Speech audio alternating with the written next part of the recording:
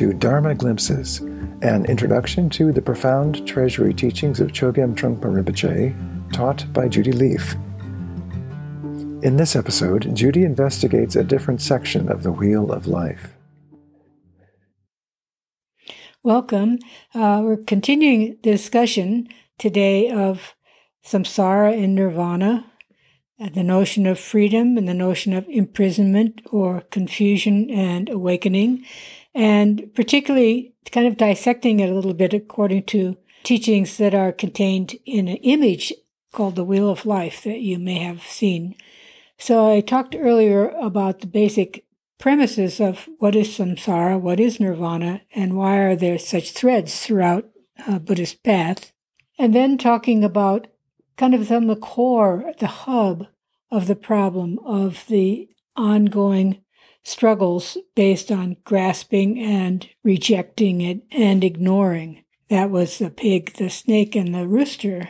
And in this little episode, I wanted to go to another section of this wheel, which it breaks things down into steps or stages, particularly how our actions, what do our actions do? How do they contribute? How do we play our little part in perpetuating samsara? Broken down into stages, manageable steps, I suppose you could say, but looking a little bit more specifically rather than a general sense of things. So these stages are broken down to 12 steps from initial kind of ignorance to a final conclusion of the deathly repetition, birth and death, repeating endlessly, one thing after another, relentlessly and pointlessly to a large degree. So these steps, I'll focus on just a few, and there you could look at it in different ways, but it seems to be looking at where do we get stuck, or Pema Chodron used to talk about where do we get hooked, where do we lose it in terms of opening our hearts and minds, developing awareness, kindness, and openness, etc. And the first important point is that the origin fundamentally, according to this description, is ignorance. It is a certain kind of bewilderment, and the great image for it is the image of a blind grandmother. Like we put things into motion, like a grandmother has produced birth and grandchildren, but blindness means we do these things and we don't have any clue what their effect is going to be on us or on others or on the world altogether. We do so many actions, we don't really understand what we're doing. Yet they have lots of repercussions, but we can't see them. We're blind to that. So that's an interesting, powerful image. Like so many times, what are we doing? We don't really know. We're just doing them. We don't know why. We just do it because we don't know how not to do it. So that's part of this. We're trying to figure out how not to do the things that lead to greater suffering for ourselves and others. So, starting point, always thinking about where are our blind spots? How blind are we to what our effect on the world might be? So, there are many steps, and I'm not going to belabor you going with all of them. I'll focus on 3 primarily.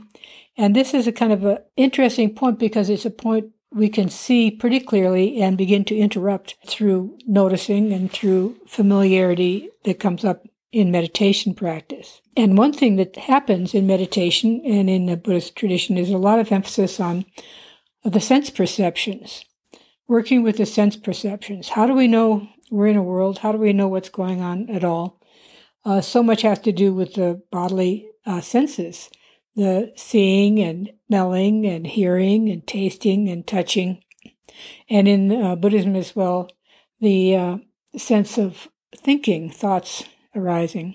So senses are like windows, or sometimes they're more like little pinholes through which we look at our world. And there's a lot of appreciation for beauty and power of the sense perceptions. It's not a tradition that tries to dim them down, but actually lets them be free and loose. So sensing is a pretty natural and somewhat neutral kind of process where our sense organs are stimulated by sense objects, like sight through a visual object or sound, ears, a sense of hearing through sounds, etc.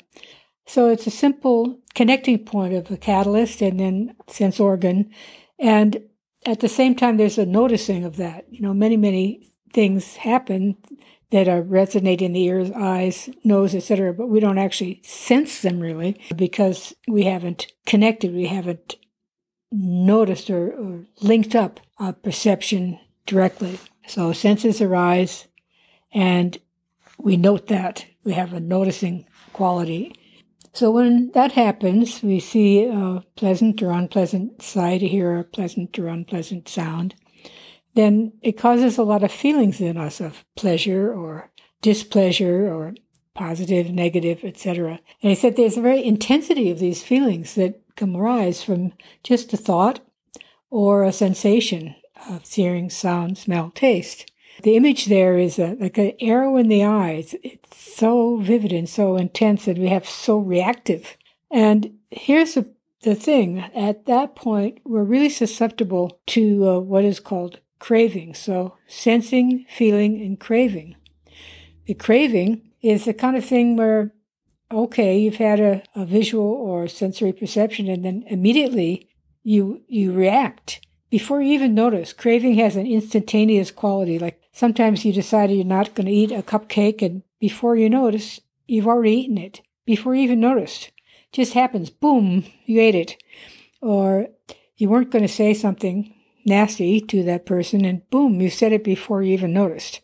So that sense of become caught at that point, between simply noticing the beauty of the senses to reaction to those things with our particular agendas, and then immediately acting in a way that is further entangles us in an ongoing, confusing pattern of samsara.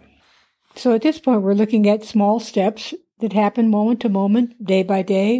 Of course, we sense things, we encounter things, we react, we overreact, we underreact by avoiding, and how we can interrupt some of those patterns so that we're a little bit looser and less easily captured by the ups and downs and the pleasures and pains that are just a part of life altogether. So the good news here is that we don't have to look elsewhere for a perfect world to be good practitioners and work with our minds, but we can work with it in the midst of all this kind of messiness and some degree of confusion. We can work with that as fertile ground for waking up. Thank you for this glimpse of Dharma.